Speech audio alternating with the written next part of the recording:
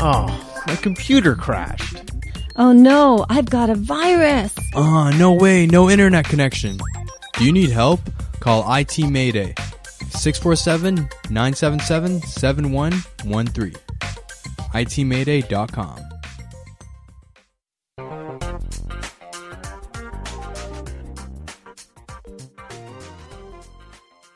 Hello there, you're listening to Linda Pinizzato of The Condo Expert, and I'm speaking today with Bill Jakes, who is the president of Luminate Lighting. We're talking all about energy auditing, LED retrofitting. You know, Bill, during the break, we were chatting about what are the differences, I guess, between lighting that's available in Europe compared to that you can purchase outside of China, for instance, and then, of course, our next-door neighbors here in North America, the U.S. of A., in comparison to Canada. So what kind of mandates or restrictions and what kind of items can be purchased? I guess there would be a major cost difference, wouldn't there? Well, there is. That's controlled by all kinds of external forces, like any product that's being manufactured. Europe tends to be a little bit more expensive. The United States, basically anywhere outside of China is going to be more expensive. And China's very aggressive in the LED market. It's something that there's 100,000 LED companies in China. I mean, it's a massive. How many? Wait. What did you? There's 100,000 LED. 100,000 LED. Wow. Oh my God, that's unbelievable. Well, you know what? It's as I said earlier, the LED is based in electronics. It's not based in lighting. So what you've got is you have tons and tons and tons of companies that are creating a single app that they've designed somehow, and they start working out that way. Some of them succeed, lots of them fail. So there's been that kind of development in the industry. Now there are huge players now, and they, that are swallowing up basically the good ideas, and the market is really stabilizing through that growth. But by and large, your best priced items are going to come out of China. Where it gets complicated bringing it over to North America is that our voltages here are obviously different than they are in China, and then again different than they are in Europe. So an application that's designed for 220 voltage in Europe is not going to work here. An application that's designed to work strictly with DC lighting or 24 volts DC that's running in China is not going to work here. You've got to have separate drivers that will adapt the applications to work with our voltages here. So then you get into a whole network of approval requirements at various levels of government. And then you have a level of approvals that's required to access different types of incentives. So, for example, you can have a product that is approved by ULC or CSA, so it's perfectly acceptable for a customer to buy and use in their condominium. It's perfectly acceptable for the corporation to buy. But if it doesn't have the additional DLC certification, which stands for Design Light Consortium, then it doesn't meet the requirement to qualify for incentives being offered by the government. So so basically board of directors could have a meeting, decide on what service provider that they're going to choose in order to have the entire building replaced with all their lighting or maybe the retrofitting, and it may not comply. Absolutely. So that's the reason why they need the education. They need to make sure that they're basically enlisting the services of a company like your own. Yes, and really, it's our approach is we let them know and we give them choices. A lot of times, what you'll find is that the DLC certification has been DLC originally started in the United States. It was a consortium of Midwest hydro suppliers and some American manufacturers that put the whole system together. And it was first used down in the United States. Has now been adapted up here in Ontario anyway. What happens is that inevitably the products that have gone through all of those sequences of additional approvals end up being a more expensive product. So do you want to spend this much to get an incentive, or do you want to go with something that's perhaps even newer and more advanced and at a lower price but without the incentive? Both having approvals, making them acceptable to the North American market.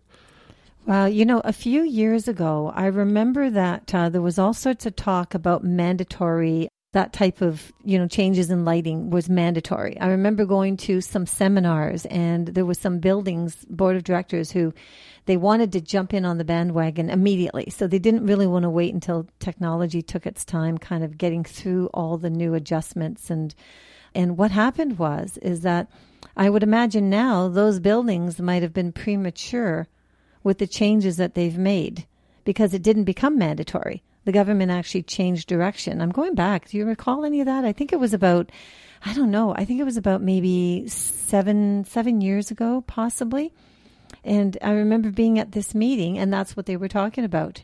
And so many people, because there was a lot of people coming into the industry because they thought this was a great, quick cash cow, really, because all of a sudden it was going to be a mandatory way to create energy efficiency through all the different buildings. And everybody under the sun started a new company and said, okay, fine, we're going to provide this service. Mm-hmm. But then, of course, it changed because it didn't become mandatory. And now, it's at a point right now where I think a lot of condominium boards know that they have to move that direction, but it's not being forced upon them as of yet. Now, that may happen down the road. I don't know, but it depends on the application. For example, T12s, fluorescent tubes, the more efficient ones are called T8 and T5, and they tend to have a thinner diameter by more than half over older style T12 tubes. The older style tubes used to run on magnetic ballasts, which were very inefficient, and a list of other issues with them as well. But those were some of the ones that you're referring to. I think so. And they actually finally have got to the point where they're no longer making the ballasts for that application. So if you have existing ballasts or a store of them, you're okay for a little while. But when those run out, you can't get them anymore. And so at that point, they're now forced to make a switch. In most cases, historically, they had been switching to the T8s, but more and more people are looking at taking that additional step and moving up to the newer technology now that's becoming more mainstream. And that's probably one of the key reasons why boards have to really pay attention to lighting in their buildings. Because, see, the problem is that if they've gone ahead and did this, say 7 years ago, their reserve fund would not be able to be touched at this point. Because it wouldn't be a reserve fund item for them. Because they might have already capitalized on that 7 years earlier. Mm-hmm. Okay, so then absolutely what we talked about earlier, it would be an operating budget expense. Yes.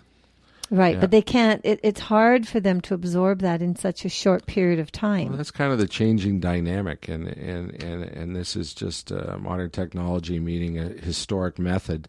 I think the way that the financial engineers look at how they're managing the funds in a building has to change.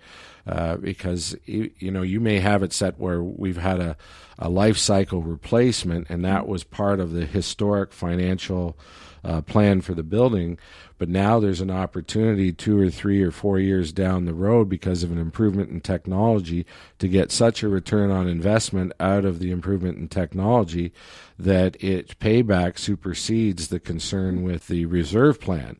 So there has to be some kind of a mechanism to identify those opportunities and adjust, as opposed to sort of being locked into the way we've done things for the last 20 years because opportunities are being missed. Well, absolutely. And that's the interesting part because it's engineers that are hired to do the reserve fund study. Mm. So, but they're engineers, but they're not expertise in the lighting world. No, certainly not. So then you get the different elements of what is in a condominium building. So if you're taking a look at a performance audit, you've got to look at, okay, fine, there's new materials that are involved for roofing nowadays. There's new materials that are there for windows. I mean, we experienced that when we had all the buildings that had the falling glass, a problem with their mortar, problem with their glass. So, with new technologies coming into place on that. And then you've got the new technology, of course, in your lighting. So if all of this is being done and the performance audit that's put together for the reserve fund study, if all of these pieces of the puzzle are not looked at in regards to today's technology, then yes, absolutely. You know what? We're not really on the full course for where we should be using the monies and how we use them and for what reasons we would have to use them. Yes. The building can actually fall behind with the fact that we're losing out on technology to save money because we don't have the right mechanism of how the entire studies are being done and what it is that they should be looking at. Yes, that's very true. That is something I'd like to draw our Minister of Consumer Services attention to that one, because I don't think that's even been touched on. We've sat on the Condo Act review and that topic hasn't even hit the table. Mm-hmm. As with the other topic, which actually had to do with the Fire Association, the Fire Association protection. I had them in the show actually about 3 weeks ago. And I'm going to throw that one at you because that was really interesting. They said that if a building went ahead and started changing their lighting in their building, and because of, I don't know what your electrical currents would be, but if things are moved or changed, or maybe they start bringing in new types of items that are going to create more usage of their electricity, then they really have to take a look at their fire panels and so on to make sure they haven't gone beyond what is needed in order for them not to have an overloaded circuit. Yeah. Absolutely. Yeah. That came on the table. Isn't that an interesting one? Have you found that type of thing too? Well, it's certainly correct. I mean, yes. if you start piling on a circuit, you can overload it. Not as much of a concern in doing an LED retrofit, because in all cases we're reducing by somewhere between 50 and 90% of the consumption. So not going to cause a challenge there. Where I could see it be an issue and where we would have an engineer check on something like that would be, sometimes I'll go into the buildings and the existing lighting is not to code. So they want to do a retrofit to try and save money, but they also we're stuck with the reality that you can't deliver a new solution to them that doesn't bring the lighting up to code. Now, one of the exciting things about LED is, actually I've got one going on like this right now. We need to increase by about a factor of 1.5 the overall lighting on the entire site, and it's a 3-building site. With the efficiency of the lighting that we're putting in, we are doing that. We're exceeding code, and we're actually doing it in such a way that they will see a full payback of the project within the warranty period of the project. So that gives you an idea of the potential that's there in savings for LED.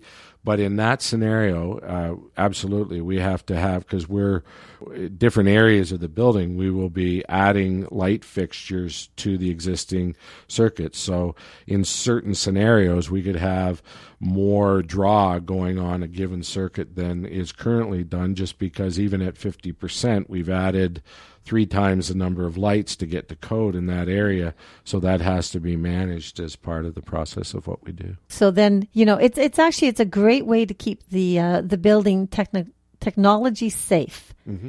Because you're basically saving the money, but then you're also making sure that you have the load proper to where it's supposed to be, and the resources coming in that's going to give you the best coverage of lighting that you need. Yeah.